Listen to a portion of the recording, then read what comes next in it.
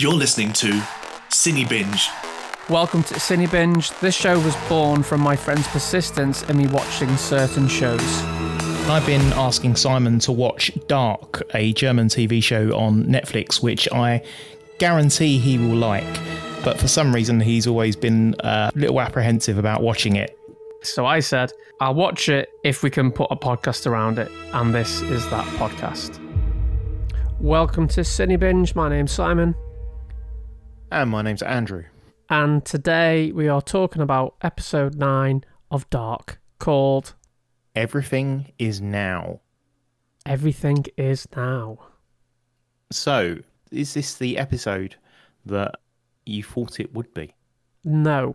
I feel like it's gone back to how it started, where it's just revealing lots of information, and it's quite hard to keep up. And even though I'm getting used to these characters, I was like, this just needs to slow down now, because there was so much that was happening. So it wasn't what I expected. I expected this to be like, you know, in other shows, they'll like really ramp it up before the final episode of a season. Like, oh my God, I have to watch the finale. And I didn't feel that with this. I didn't feel like that at all. I don't know what it was, but it was still a good episode, and there was quite a lot of mysteries revealed. A certain few things were revealed, but then just more and more questions. And we're finding out a lot more, I guess, about... I think this is more of a character-based episode, really. We're finding out more about characters than the actual plot. Yeah, I think that's a fair statement. As you say, it does reveal a few things, but at the same time also throws in a few questions about the motives and backgrounds of certain new characters that we've been introduced to. But what they give with one hand, they take away with the other, don't they? Yeah, definitely. What I did like in this episode was how I think it was showing the same day in every decade. Yeah, that is bang on. The exact date, in fact, was the 11th of November. Yeah. In each of the 3 decades. So we had this time machine, and it would pop up the little mechanism, and that would be like the first decade of the story, and then the other one would pop up, and then the other one. And I liked how it did that to kind of separate the decades out, so you knew where you were, and I liked that form of the storytelling. I thought that was good. Yeah. It's interesting because, like, when I mentioned in the previous episode that the transitions would normally give you some indication of whether you were making a jump between just 2 scenes in the same period or whether you were actually switching between periods. And so this episode takes that a step further again, obviously, because it's having to juggle 3 different time periods. And it's an interesting way of doing it. I think they do a good job of giving you an indication of when you're transitioning. But again, as I keep saying, if you're not paying attention to a scene and you miss the transition, you're going to get lost. 100% agree with you. So I liked how the pre-title sequence was literally just showing close-ups of the characters from different decades. And I think what they've done really well is cast actors who look so alike, and you look at them and go, I can imagine you look like that when you were a child, or I can imagine you'll look like that when you grow up into that person. So the casting have done an amazing job on this program. I've never seen casting get it so close to what it feels just like a natural progression in the character. Oh yeah, without a doubt. I mean, so who's your favourite? Let's see if it matches mine. I think the most realistic one, who looks the most alike, is Hannah. Yeah, okay. I think the casting of Alexander is definitely a highlight for me. Yeah. And Ulrich, I suppose, he's got a similar look. And Ulrich's missus, Katerina. Yeah, actually her, she's really good. But and also, you know, they do a lot with her and makeup, and they can do these things. So, you know, they can make them look similar. So I thought that was cool, the way it opened up with showing you who these characters are. Not only for that, but also it's just a good way to kind of make sure you know who is who. Yeah. Because this show doesn't slow down.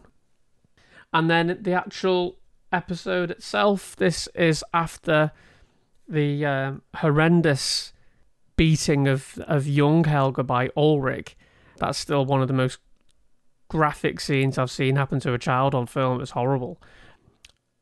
And Ulrich now thinks that Helga's dead, and he thinks because he's killed him, the two bodies or the two murders shouldn't have happened. So when a policeman catches up with Helga later on, and I think he says you're under suspicion for this or something, Ulrich's freaked out because he thought that him killing Helga would stop those murders happening, which clearly isn't the case. Yeah, it's obviously surprised him to find that he hasn't actually changed the past and therefore the future. So now we're going to see the aftermath of that. But then I guess we talked about this in the last episode, that given that we've been seeing the aftermath of Ulrich's involvement, we knew what was coming. With the fact that Helga wakes up in that bunker doesn't really come as a surprise to us, but obviously to Ulrich in the world itself is very confused by that outcome. I do wonder though, I mean, he's a policeman. You would have thought he would have known or be able to tell if the body was dead or not. So perhaps he just, I don't know. It comes as a surprise to me that he didn't double check. I don't know. I mean, I've not really murdered I've not really murdered anyone. You always go back and check. Well, yeah, you'd have thought that, but really, you'd want to be. You'd like, I'm not going. I'm just going to assume. I'm just going to hope for the best. I don't know what his frame of mind would be. He's done something horrendous, and I imagine he isn't thinking straight. Yeah, I think that's the only plausible explanation for why he just walked away and assumed that he was dead. Because given that this whole plan of his involves making sure that the boy is dead, to then not check and make sure that the boy is dead is kind of a massive gap, really. You would have thought that it's not just a beating for the sake of a beating and walking away. This is like, no, I have to make sure that the job is done properly in order for the future to change. Mm. So yeah, a little bit surprised by that. But it was also a bit weird the way Helga suddenly wakes up in that bunker. I don't think it's supposed to come across that way, but you watch it and the way he kind of suddenly takes a massive deep breath, it kind of makes you go, "What, was he actually dead?" And then, Fates has decided that it wasn't his time and brought him back to life. When he woke up and he takes a big intake of breath, it reminded me of like TV shows and films where if a character's being pulled out of water and they appear to be dead, and then you have them like getting the chest pumped, and then all of a sudden they take a big gush of air and they like spit out a load of water and they come back alive. It felt like that when Helga wakes up. But the other thing, I don't know if you spotted this, was how he was posed when he woke up. He was posed with his arms like out wide, and it was as if he was like on a cross. Now, we've been talking, I think, on every episode saying there's some religious stuff going on in this show. We've got the guy called Noah, who definitely isn't like a priest, or I don't think he's good. And I actually think Simon's theory that I don't think Noah is the Antichrist. I think Helga is the Antichrist, and Noah has to help him when he's like young or something like that. I'm going along with that because also Helga's mum said he was not born out of love, and she never wanted him in the first place. She always wanted something to happen to him, whether he went missing or got killed or something. And you're like, bloody hell, that's quite not a nice thing to say for a mother of a child. So then you start to think, well, why is that? Was Helga, was he a child from her being raped? You know what I mean? Like when she says a child not from love, then you must think, well, it must be something that's horrendous for her to feel this way about this child. And also then it would also fit in with Helga's character as a child, dead things are beautiful, like with the birds, and just his whole way he appears to be. The only thing that goes against this is we see Helge when he's a lot older, and he isn't the Antichrist. He's just like a bit of a strange old man. But maybe something happened and changed him. But that's what I'm thinking. Maybe there's some devilish work going on. I just don't know what it is yet. We also obviously saw him not just in 1953, but we also saw him as a sort of middle-aged man in 1986 as well. And in fact, talking of 1986, we actually found out where the older Helge ended up. Having travelled back from 2019 as a very old man and heading into the caves when Ulrich was following him, it turns out that the older Helge ends up in 1986. And had Ulrich followed him into 1986, he obviously would have found Mikkel, that would have, I guess, finished the story quite quickly from his point of view. But as it turned out, Ulrich didn't quite follow him in the right direction. He ended up in 1953, and older Helge, who knew where he was going, ended up in 1986. So he was able to watch himself from the trees while he was acting quite suspicious. We now know what the death room, the blue room, the bunker, when that was actually going on. Yeah. So we find a little bit more out about Noah.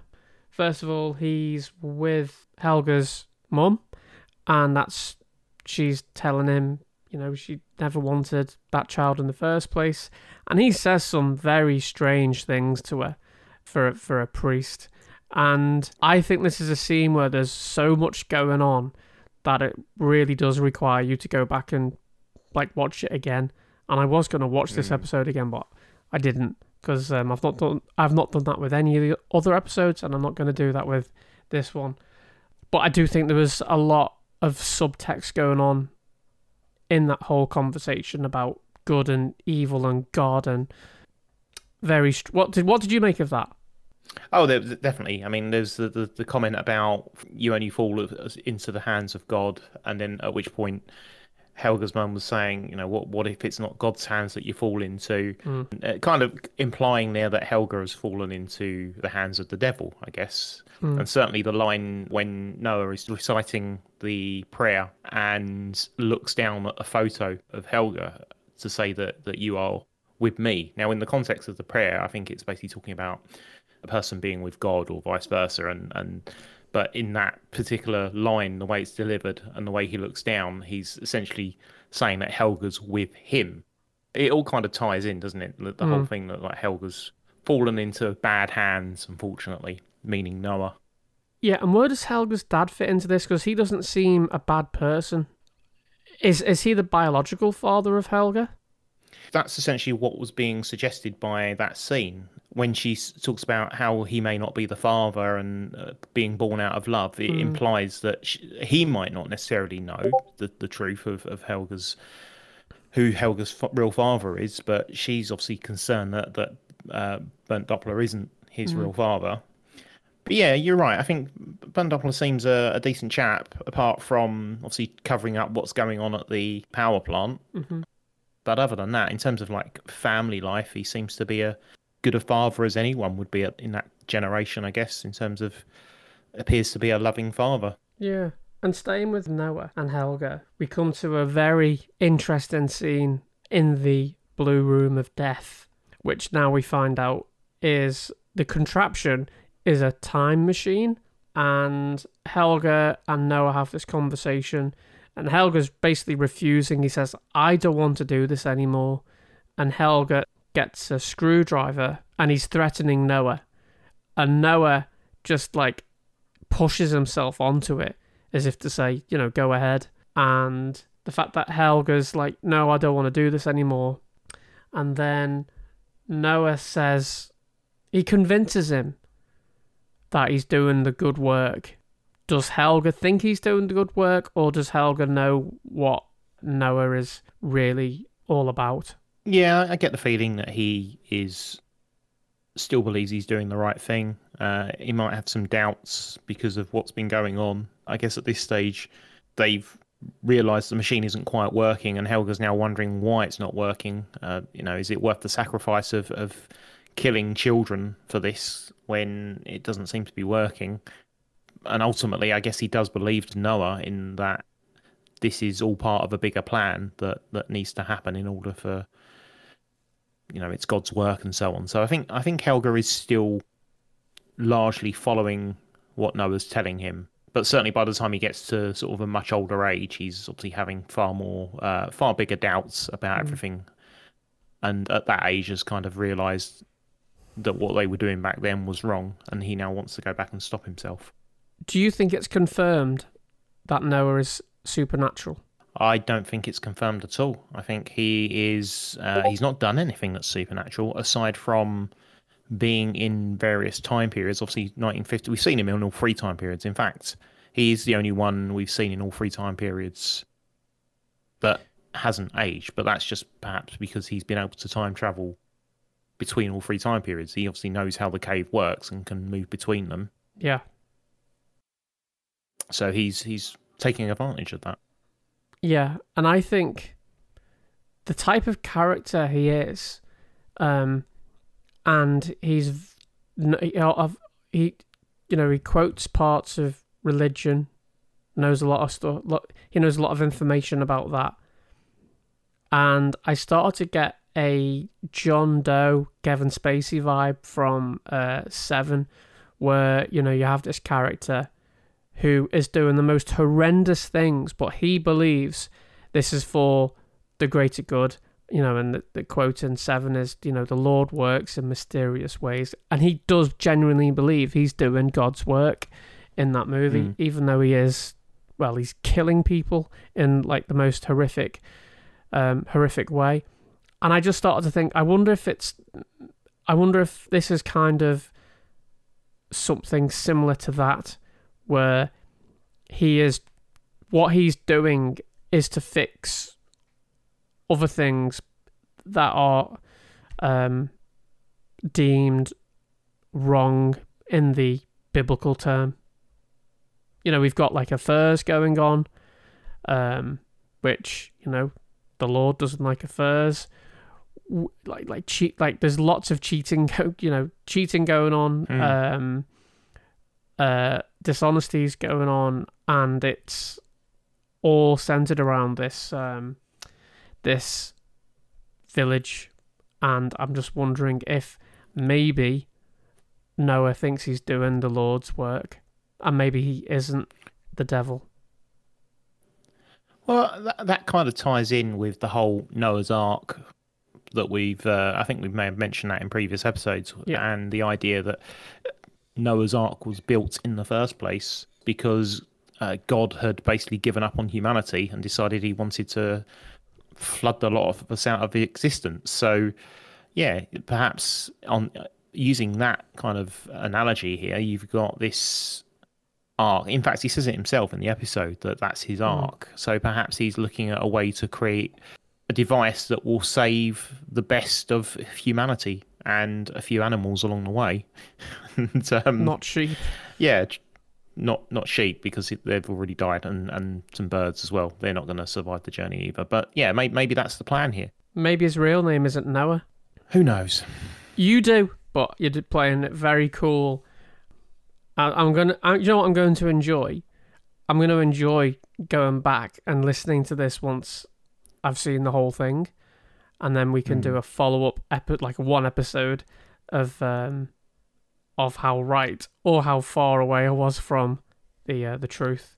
Yeah, I think that's definitely going to be work, because as I said right at the very beginning of the when we started watching this, it is the type of series where you can rewatch it and spot new meanings in scenes and the sort of the dialogue, and I think there will also be some value, not just rewatching the episodes, but also re-listening back to our podcasts, and as you say, seeing where I might have tried to drop in a few red herrings from time to time, and how close you are with some of your theories, or how far off you are in some of them. And yeah, it'd be interesting. It'd be fun. Or like how nervous you got when you're thinking he's getting too close. I need to set him off I need to send him down another road, another corner.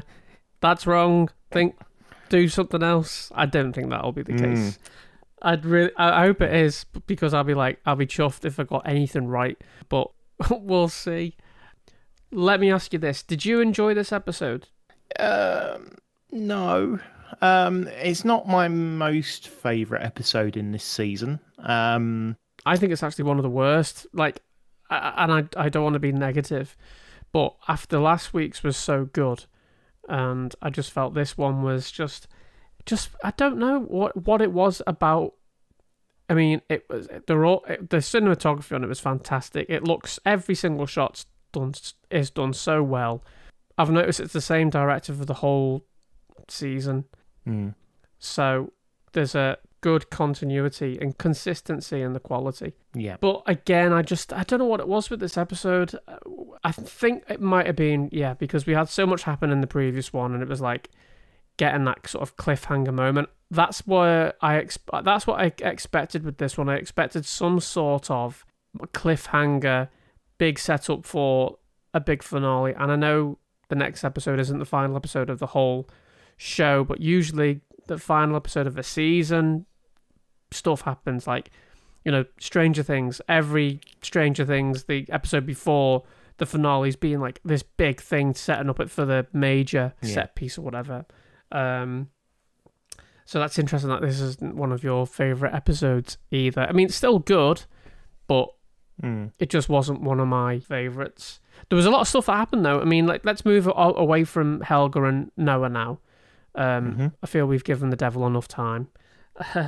We could segue from Noah into Bartos, a character we've not really seen much recently, but towards the end of the episode, when Bartos meets Noah again and basically says, everything that Noah told him would happen has happened, and is now ready to accept Noah's offer. So it's interesting that, obviously they had that conversation in an earlier episode, and he now kind of knows the truth, and by the sounds of it, believes what Noah's telling him.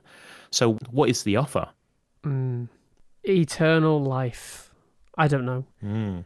But that's the other thing. I don't really know enough about Bartes in this show. I mean, there was stuff that was going on, and I think that was sort of the least interesting part of the show in this week. You don't think that the Bartos might have a bigger part to play? Oh, absolutely. I think he's going to be, one of the main antagonists in this show. But at the moment, he's just kind of on the fringe. He's on the outer rim type thing. He's just on the fringe. He's not in the thick of what's going on, unlike the other characters. Yeah, he's certainly getting the least amount of screen time, I guess, at this moment compared to some of the other characters. But I do find it interesting that he links, obviously, the character of Noah and what he appears to represent, and then it also has a conversation with a much older Claudia, who we met in the last episode, right at the very end, when she turned up in a version of the bunker filled with goodies. And so, Claudia turns up and starts talking to him, and we find out that obviously we know who Claudia is. That's Regina's mum. So Bartos is his grandmother. Apparently, Regina said that she had died ages ago. So this comes as a bit of a surprise to Bartos when she turns up out of the blue and starts talking to him. Claudia has come a long way between the 1986 version of her and the older version of her, because in this episode she has the big conversation about what happened in the power plant in 1986, the cover-up that happened, and the barrels and so on. So there was that she found out about. I think this episode is largely about her, really, in terms of we find out what happened in 1986. We find out what happened to Gretchen, the dog, from the previous episode when the dog disappeared. It turns out that she had time travelled from 1953 to 1986. Yeah. So that's an interesting development. I guess in her mind, she's kind of starting to piece bits and pieces together. That we're witnessing the very start of her journey from the 1986 version of her to the older lady version who seems to know a lot more. Given that at the end of the episode, we see her walk into Tannhouse's shop with the blueprints for a time machine. Yes. The very time machine that we've seen in the previous episodes that the stranger brought in, and that we had the younger Townhouse already building something, and now we discover that the reason he was building it must have been because Claudia gave him the blueprints for it. So now the question is, who gave her the blueprints? Yeah, and also with that time machine, we see that throughout this episode, a lot. I think an awful lot is given away at the beginning of this episode with the voiceover. That it talks about the past and the future, and if you do something in the middle, it affects both. So it's really amping up that side of it and the time machine side of it.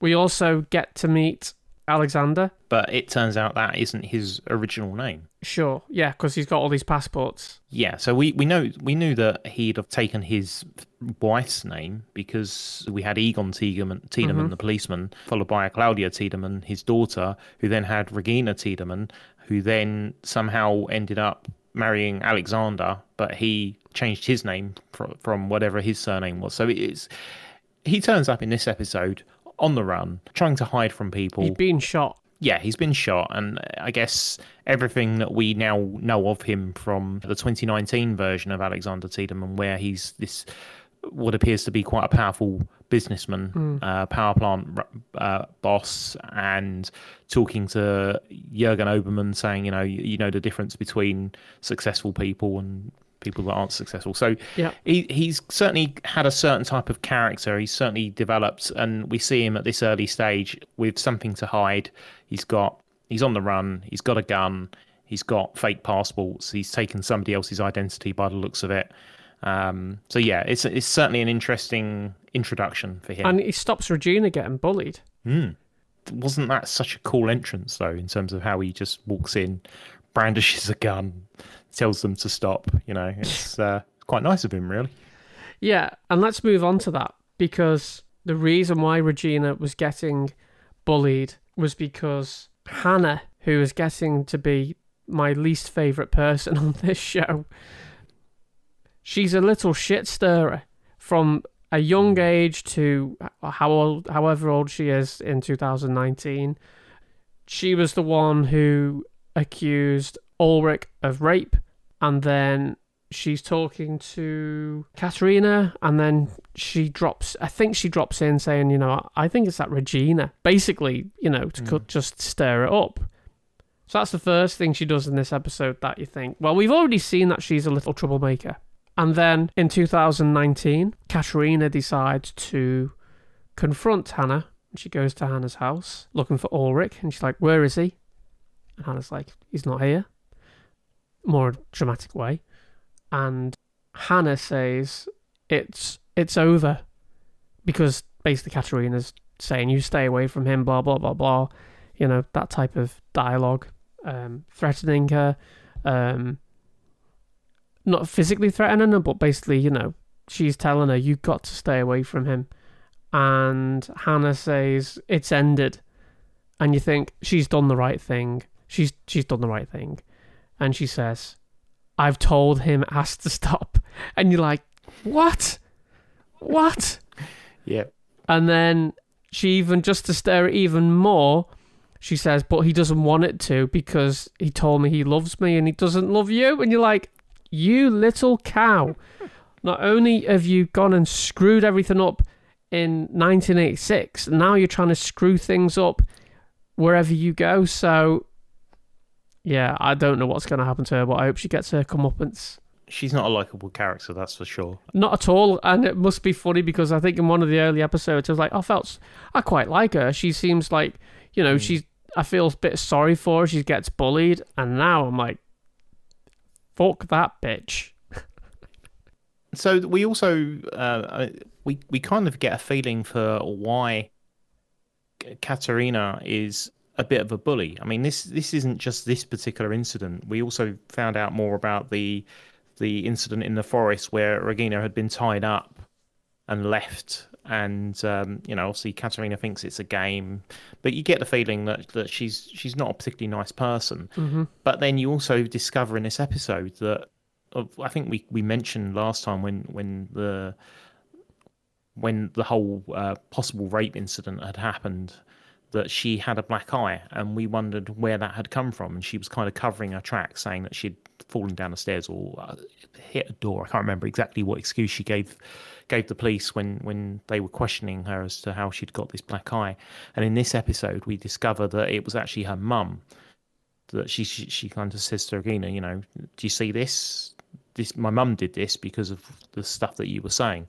So, yeah, it doesn't sound like her mum's particularly nice, given that, if she had just been raped, for your mum to then go and beat you and give you a black eye, it's not exactly a ringing endorsement of parenting skills there. So there's clearly some sort of abuse going on from a mum, really. And that has an impact. When you talk about bullies, sometimes it's because they've been bullies themselves and they've kind of carried that on. And we see that repeating. We kind of see, I think last episode, we were talking about how certain individuals are cheating just like their parents did, where we had Ulrich following on from his father's cheating, and his father was probably cheating because he saw his mum Agnes cheating. So there's those kind of recurring behaviours that have come through generations, and I think we're now seeing the same in Katerina potentially. Definitely. Yeah, so there's a lot of the same event is happening each decade. I think that's what this overall episode was kind of showing, or similar events. There is certainly some history repeating there. But I think more of an interesting discussion was being had by Agnes's son, Tronte Nilsson, and Claudia, young Claudia, when they were walking through the forest. And Claudia was talking about how Agnes is this, really glamorous woman and so on. And she asked, why did you leave wherever you came from? Why have you come to Winden? And Tronte kind of thinks for a minute. He pauses. He delays his answer.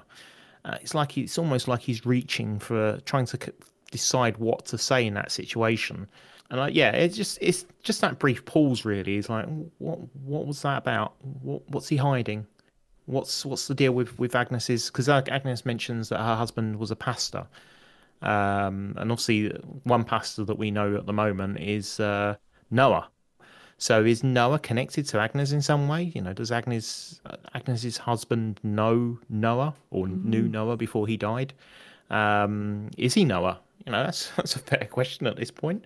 But then this is 1953 Agnes talking about how her husband was a pastor, and we don't know for sure at this point whether her husband is actually dead, because last episode we were talking about how she seemed a bit evasive about that. When she mentioned her husband being dead, Tronte kind of looks at her as though, where did that lie come from, sort of thing. So I don't know. There seems to be a lot of mystery about Agnes. She looks the type of kind of femme fatale kind of character that's got a backstory that we're going to be surprised by, I guess, is what it's kind of setting you up for there.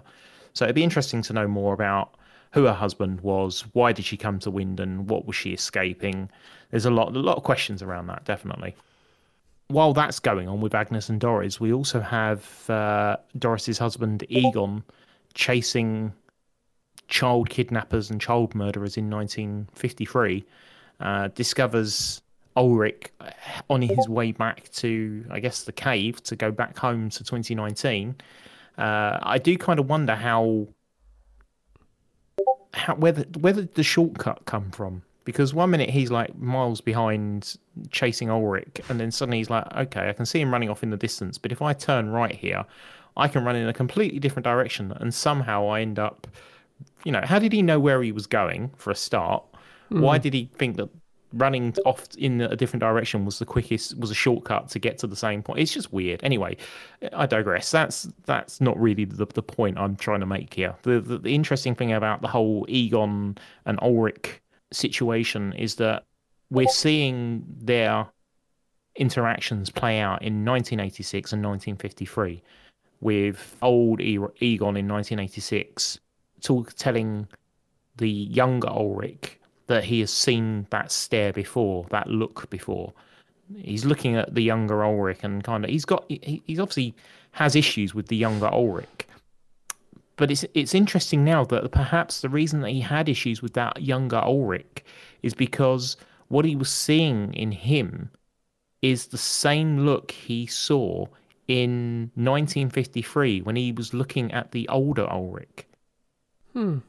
Yeah. How is that for a paradox? The reason that he's got it in for the younger Ulrich is because he sees in him a face that looks like a bit of a wrong 'un, and potentially the reason that he has that feeling is that he saw the older Ulrich and equates it to be, you know, a child murdering, child kidnapping weirdo.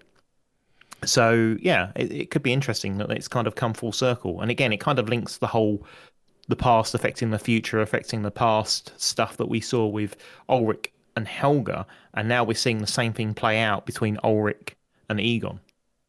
I think the more interesting event with this, or the more interesting part of this, was Ulrich freaking out when he thinks after he's killed Helga that's going to make those other two boys come back to life. Like, he thinks that will mean those two boys won't get murdered. So when he hears that that's what he's being accused of, he freaks out thinking, no, this can't happen because I've taken care of that. That's done. And so he's really not happy because not only now he feels bad, obviously, about killing a child, but the reason for him killing the child hasn't worked. Yeah. So you'd think that he'd be far more remorseful than he actually is, I guess, at this stage. If you know you've done something so horrendous, because you believe that it wouldn't actually matter in the grand scheme of things. Although I guess he would still have the death of a young boy on his conscience, even if he went back to 2019. But from his point of view, it's for the greater good. He's saving 3 children, including his own, I guess is his way of looking at it. But now that he's discovered that that isn't the case, he has now essentially just added an extra child death into the mix. And ultimately, you know, the reason that for doing so has proven not to be what he was expecting. So I think in that situation, again, it kind of comes back to this whole idea that perhaps he's not thinking straight, because if I was in a situation where I'd accidentally killed somebody or not necessarily accidentally. Sorry, this rock accidentally keeps bouncing off your head. I'm sorry about that. Oh, it's happened again. Oh, no, it just won't stop. Okay, to put it a different way, if I had to make a decision that I knew would have horrendous consequences for one individual, but in doing so, I saved lots of lives, and that's my reason for making that decision. But then my decision turns out to be fruitless, and not only did the other people still die, but so did the person I killed. I think I'd be really, really upset by that, and really just on the verge of a breakdown, really, at this stage. Whereas he kind of, apart from being, no, that's not supposed to happen, he doesn't seem to react as badly as I thought he would in that situation. The trolley problem, that's the thing I was thinking of. So the trolley problem is a thought experiment where you have perhaps a runaway trolley or a train running down a track, and you have the ability to flick the switch that will enable the train to take the alternative track. And you have the choice. You're sitting there at the track. If you leave if you don't touch the switch, it will plow on into a whole bunch of people that are on that one track. But if you flick the switch, you will save all those people but kill the other person that's on the other track. Mm-hmm. So from your point of view, you have whichever way you look at it, you have people's lives in your hands. And it's a question of whether would you flick that switch or would you leave it alone? And this is essentially what's playing out with Ulrich here. I mean, let's ask out the question now. Would you flick the switch in that situation? If you don't switch it, 5 people die. But if you do flick it, only 1 person dies. That's That's horrible. It is horrible. But essentially, that's what Ulrich's having to work through in his Sure. head right now, is that he's looking at the situation going, if I don't do anything, I will see 3 children die, possibly more, because he doesn't know what's to come. But if I do flick it, only 1 child dies. And it's essentially that's playing out here. It's an ethical dilemma. And that's what makes Dark so great. You know, we've spoken about cultural references and philosophical references and literal references and everything else that's going on in this. And here we've actually got, you know, thought experiments, ethics, questions of ethics playing out as well, and psychology. And it's just so many layers in this show that is why it's worth watching repeatedly. I'm not so sure at the moment. I'm enjoying it, and I'll reserve judgment. But the part that I don't know with this show. And this is sort of like a summary of this episode, really, because I felt like I was fully on board with it, but there was something about this episode that just didn't leave me excited for the next one. So, get me excited. What is the next episode called? The next episode is called Alpha and Omega, which is the beginning and the end. Alpha and Omega.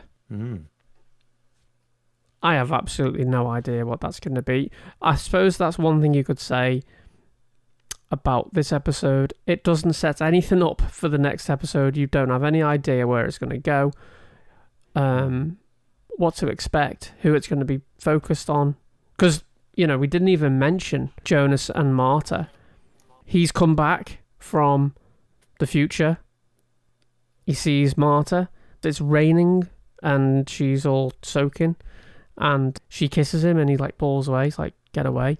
There's too much stuff going on I can't deal with. And she's like obviously really hurt.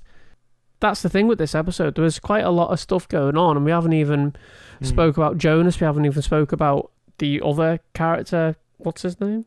Magnus and Franziska, yes. Yeah. They're kind of touched on in terms of like, oh, but by the way, here's where these 2 characters are, or these 4 characters are. This is the state of their relationships right now. I was going to say, do you think this is just the show going, remember these guys, these are here, we haven't forgotten them, but, you know, bigger things to deal with? Yeah, I think it is. I think in the sense that this is setting up the next episode. We're just kind of reminding everyone's where they should be at this stage, and we're about to head into the final episode. So there we have it. Thanks for listening to this week's episode of Cine Binge. My name's Simon. And I've been Andrew. But until next time, make sure you follow us on social media, leave us a review, go on our website.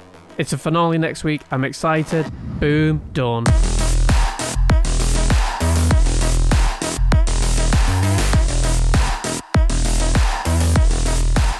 Cine Binge.